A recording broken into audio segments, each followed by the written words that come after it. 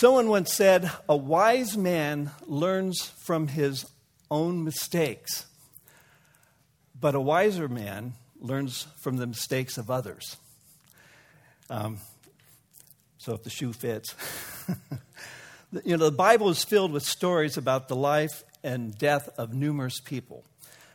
We can learn a lot about their relationship with God and of his relationship with them by observing their character and conduct. And so one of the nice things about reading the Bible is we can learn a lot about who God is, about who other people are, and we can actually learn a lot about ourselves. For example, Moses. Our text calls him there the servant of the Lord. Moses, the servant of the Lord. So you might be asking, what is a servant? Well, in the Hebrew, the word simply means someone who serves. That's very profound, right? A servant is someone who serves. And it has a lot of connotations, but in this case, Moses was one who served the plan and purposes of God. He was chosen as a representative to the children of Israel. God called Moses, before he was ever born, to be his spokesperson to his people. And so I'd like for us this morning to consider a couple things about Moses. One, I would like to consider, what kind of servant was Moses? What kind of servant was he? And secondly, I would like to consider, what can we learn about serving the Lord from the life and death of Moses? And the last question will be, what advice would Moses give us today concerning serving the Lord? And so we're going to take a couple of incidents out of the life of Moses. Obviously, if we wanted to study Moses in its entirety, we would be here a long time, many weeks and months, because there is much about Moses as the Lord's servant. But today I'd like to consider two aspects of Moses' life. He was a man of faith. Moses was a man of faith. And we find in Exodus, and I'm going to read some of these passages just so we can get a feel of what we can learn of Moses. Moses was a man of faith. In Exodus chapter 14, and I'm going to read these for you, but you're welcome to read along. We're going to look at verses 5 to 18. I'll try not to comment too much, but you remember, this is the story where Moses had been raised up by God. He had been commissioned to go to Egypt, to stand up and speak against Pharaoh, to tell Pharaoh, thus saith the Lord, let my people go. So man, I don't know about you, but that would take a lot of faith. And Moses was a man of faith. And so he went and he stood before the Pharaoh. And of course, we're told that Pharaoh wouldn't listen to Moses. Who are you and who's this God you serve? And it took 10 plagues to finally bring Pharaoh and his people to the place that they were willing to let God's people go. And the last one was, the 10th plague, was the death of the firstborn. Now, that had to be a very heavy hand of God upon the people of Egypt, that every firstborn of their children and their livestock died. Could you imagine what impact that would have on you, on me, if God dealt with us in such a way? Well, by that time, the people of Egypt had it. Please, Pharaoh, let these people go. We can't stand any more of this. And Pharaoh said, I agree. Let them go. And so Israel, in their leaving, was compensated by the Lord. He put it on the Egyptians' hearts to basically pay them for the free labor that they had given for over 400 years. So reparations. And so they left, and they left rather proudly about that. Oh, we got our freedom. We're going to follow Moses, and he's taking us that way. So they headed out with all the gold that they received and the freedom and the animals and their families, and they headed out. And then we pick up the story here in verse 5, where we're told, when the king of Egypt was told that the people had fled, Pharaoh and his officers changed their minds about them. Now, picture this in your mind. They're finally leaving, good. But now they've left. And they said this, what have we done? We have let the Israelites go and have lost their services. So he and his chariot, or he had his chariots made ready and took his army with him. He took 600 of the best chariots along with all the other chariots of Egypt, with officers over all of them. The Lord hardened the heart of Pharaoh, king of Egypt, so that he pursued the Israelites who were marching out boldly. The Egyptians, all Pharaoh's horses and chariots, horsemen and troops, pursued the Israelites and overtook them as they camped by the sea of Pi-hahiroth. Right, Mauro? Yes, okay. I was telling her about some of these words are hard to pronounce, and she tried to pronounce it, and she did a terrible job this morning. And I said, stop, please. Now I can't pronounce them. So anyway, it means near the Hiroth, if you know what that means. Anyway, opposite Baal-Zephon. As Pharaoh approached, the Israelites looked up, and there were the Egyptians marching after them. They were terrified and cried out to the Lord. They said to Moses, was it because there were no graves in Egypt that you brought us out to the desert to die? What have we done to what have you done to us by bringing us out of Egypt? Didn't we say to you in Egypt, leave us alone. Let us serve the Egyptians. It would have been better for us to serve the Egyptians than to die in the desert. And Moses answered the people, do not be afraid. Stand firm, and you will see the deliverance the Lord will bring to you today. The Egyptians who you see today, you will never see again. The Lord will fight for you. You need only to be still. Then the Lord said to Moses, why are you crying out to me? Tell the Israelites to move on. Raise your staff and stretch out your hand over the sea to divide the waters so that the Israelites can go through the sea on dry ground. I will harden the hearts of the Egyptians so that they will go in after them, and I will gain glory through Pharaoh and all his army, through his chariots and horsemen. The Egyptians will know that I am the Lord when I gain glory through Pharaoh, his chariots, and his horsemen.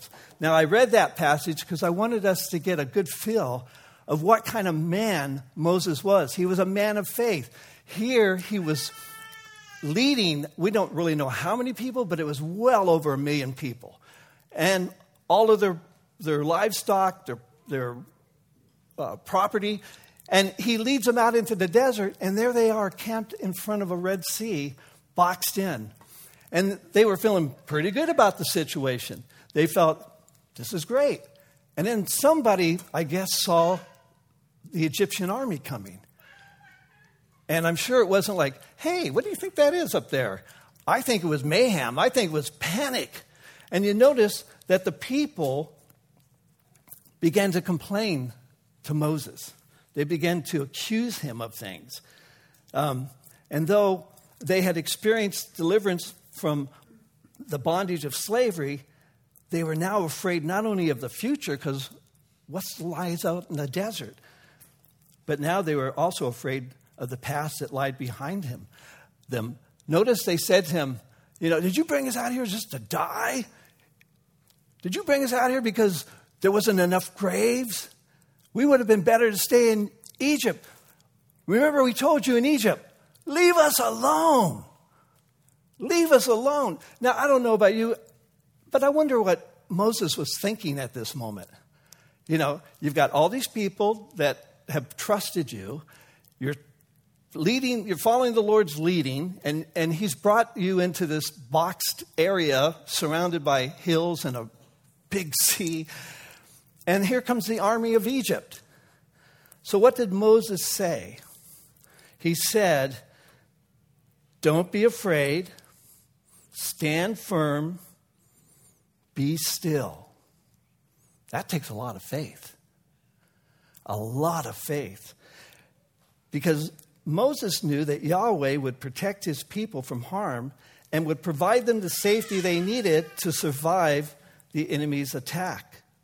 I could probably hear him thinking, the victory belongs to the Lord because God will fight for us and deliver us from the schemes of our adversaries.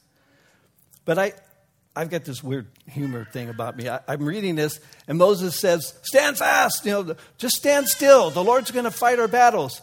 And about that time, the Lord says, Moses, get these people out of here. Move. And I don't know about you, but I find that funny because, oftentimes we think we hear from the Lord and I'm going to stand on that. And then the Lord somehow through someone or something will say, you need to get going. Moses was a man of faith. And we could read a lot more about his faith in the Lord. But Moses was not only a man of faith, he was also a man well experienced with failure. He was a man of failure. Now, that's not blasphemy. It's just the Bible. The Bible tells us that Moses, who is a man of God, called a man of faith who spoke personally to God, face to face, was also a man who had his times of doubt.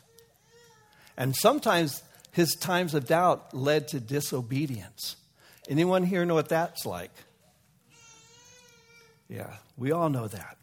So Moses experienced failure. Let me read another passage, and I'll try to read it as quickly as I can here. But I think, again, it's important. In Numbers chapter 20, and we'll start with verse 1, it says, in the first month, the whole Israelite community arrived at the desert of Zin.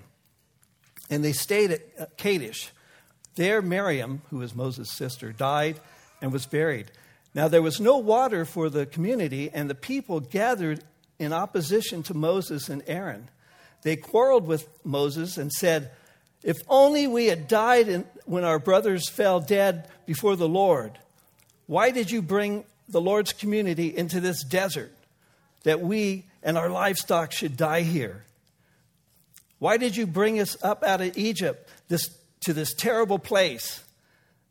It has no grain or figs, grapevines or pomegranates, and there's no water to drink. Moses and Aaron went from the assembly to the entrance of the tent of meeting and fell face down. And the glory of the Lord appeared to them. The Lord said to Moses, take the staff, and you and your brother gather the assembly together.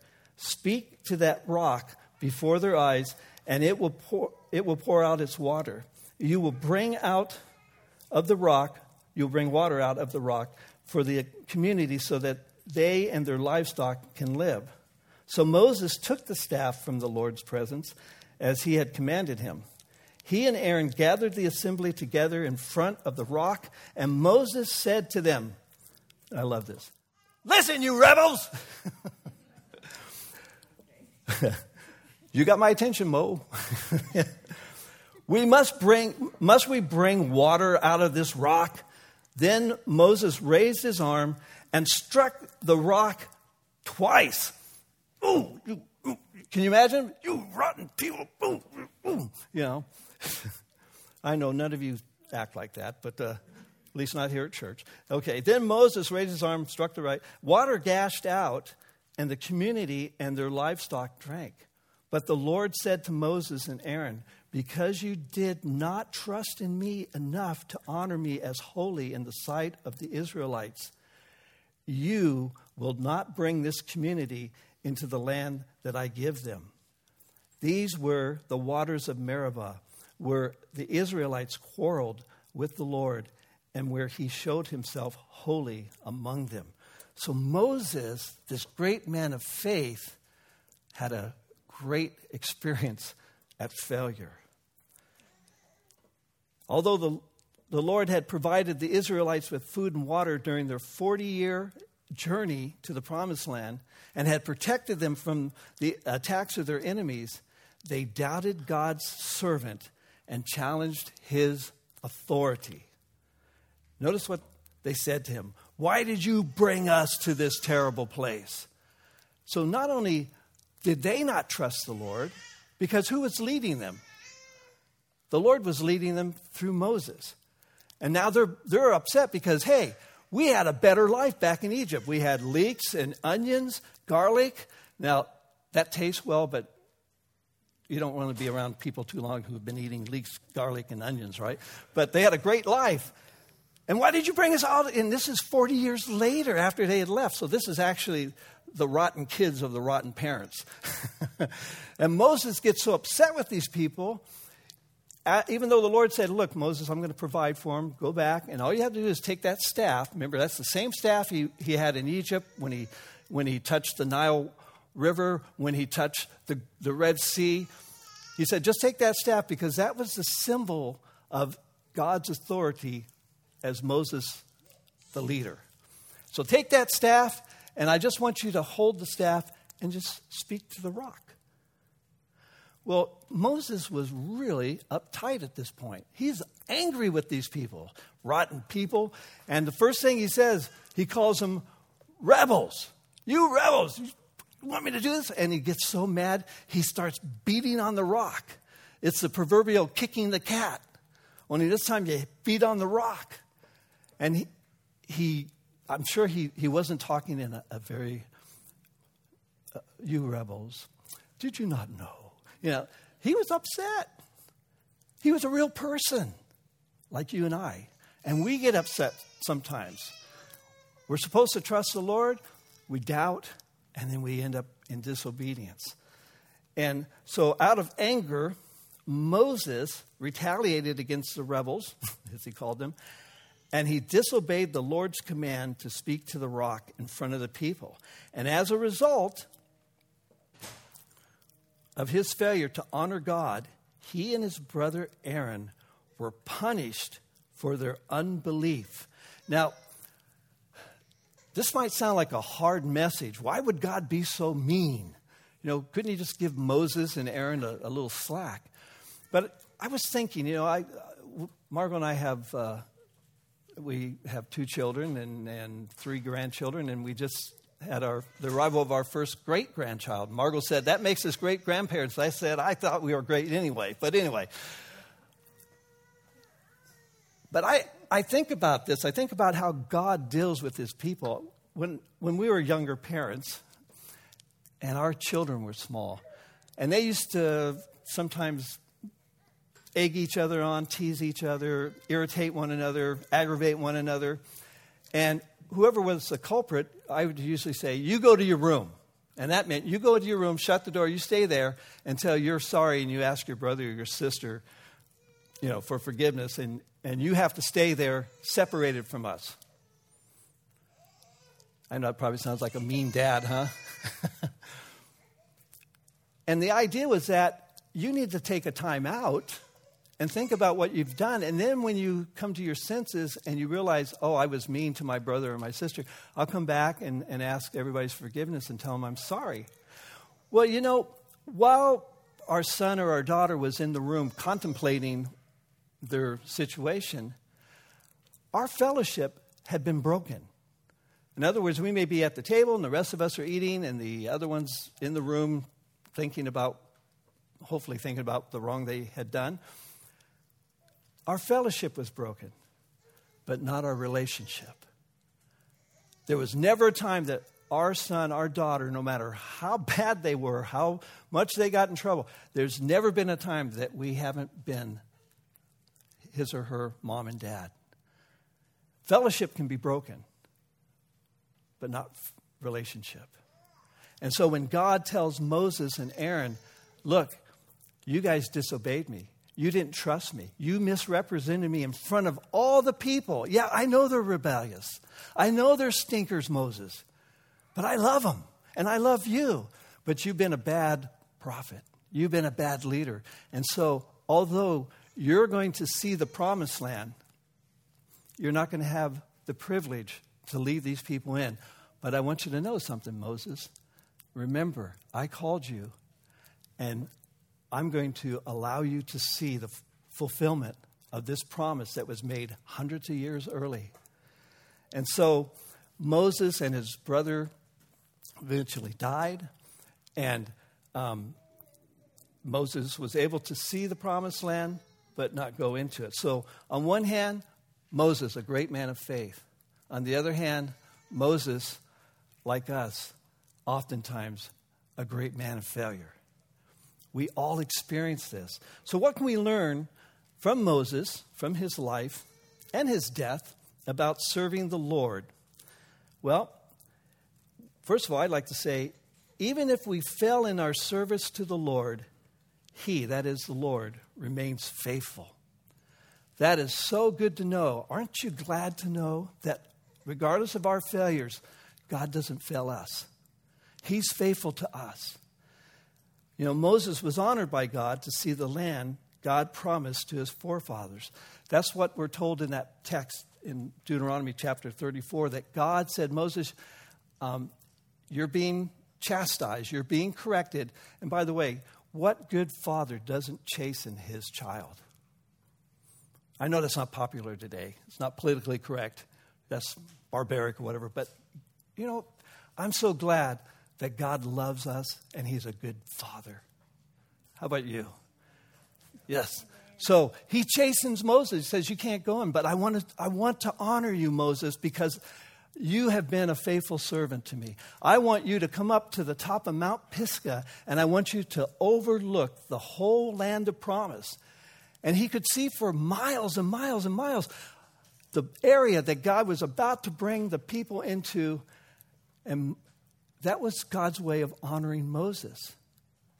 Wow, God is so good, isn't He? Did Moses deserve his correction? Yes. Did Moses break fellowship with the Lord? Yes. But God, who is faithful, never broke relationship with Moses. That's important. We can learn that. We can also learn that even if we fail in our service to the Lord, He will not forsake us. God will not forsake us.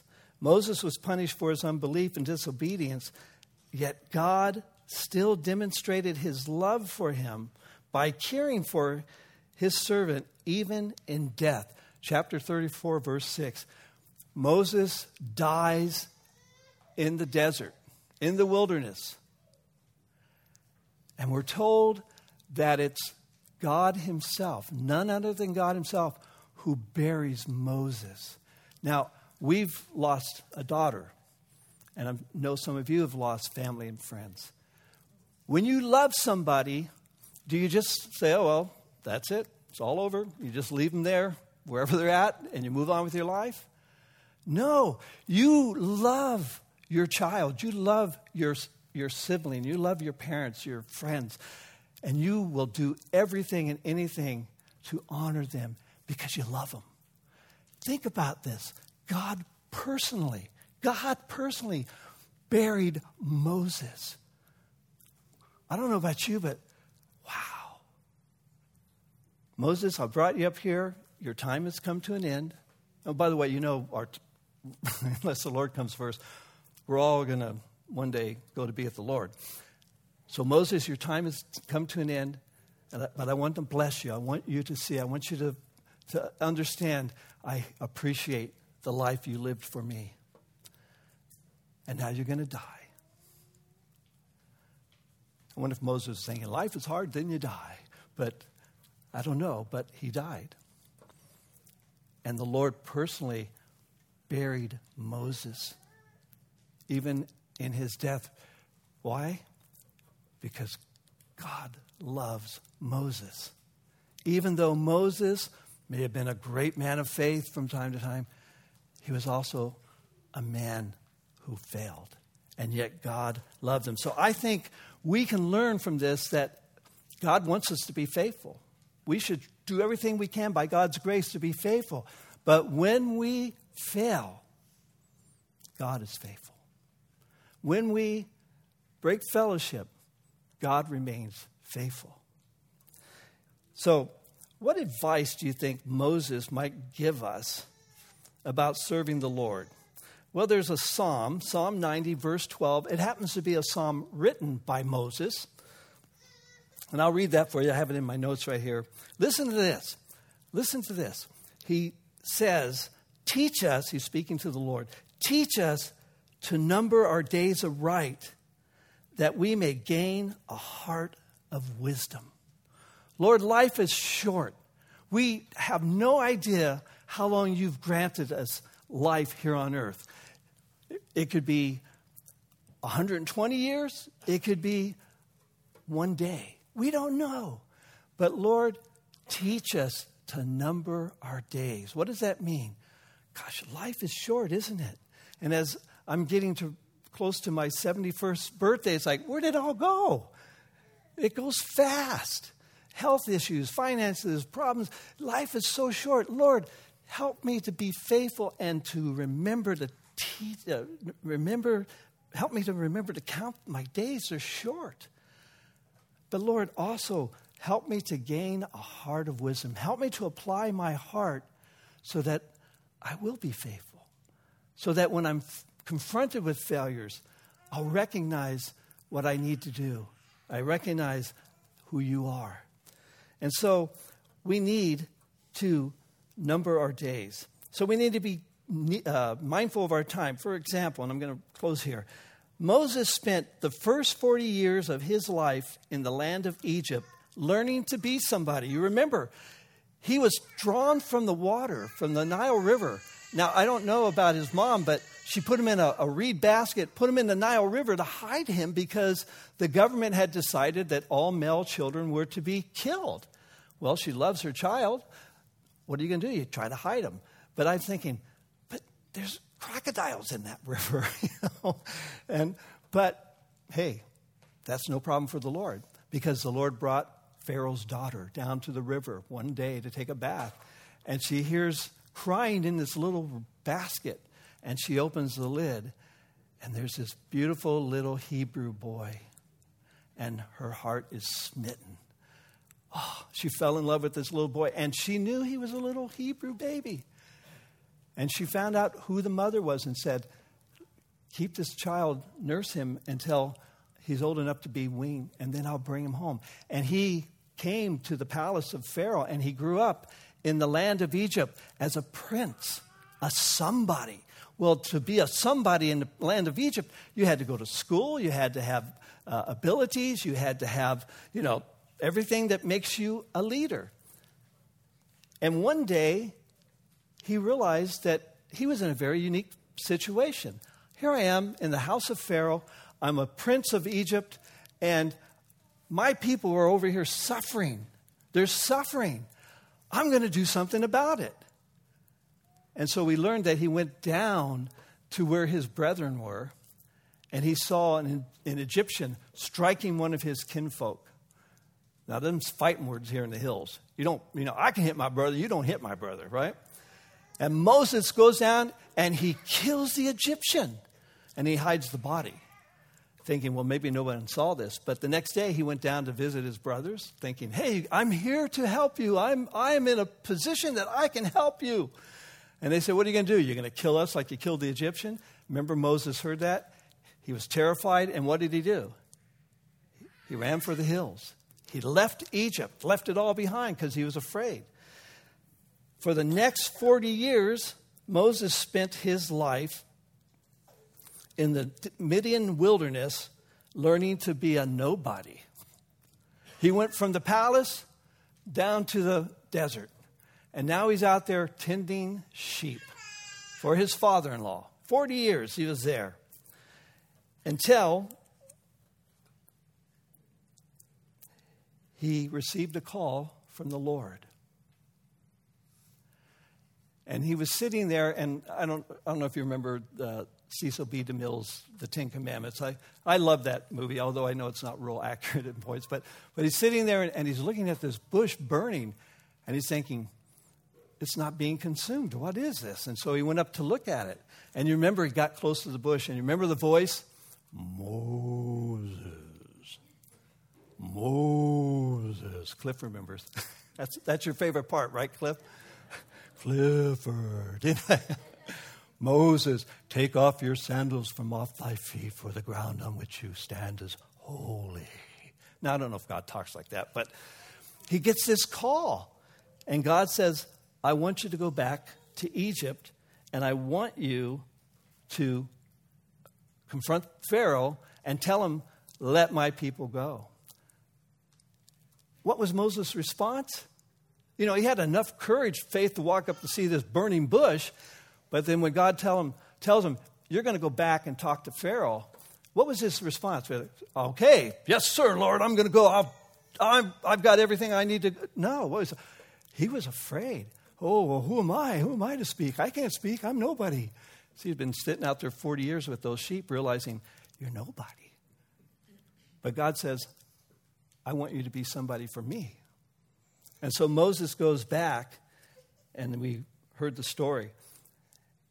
The last 40 years of Moses' life was spent 40 years in the desert of Sinai learning to be the Lord's servant, learning to do things God's way. So we need to be mindful of our time. And the last thing is, I think Moses would tell us, we need to seek to know and obey the Lord's will. Is that the cry of your heart this morning? Lord, I want to know your will.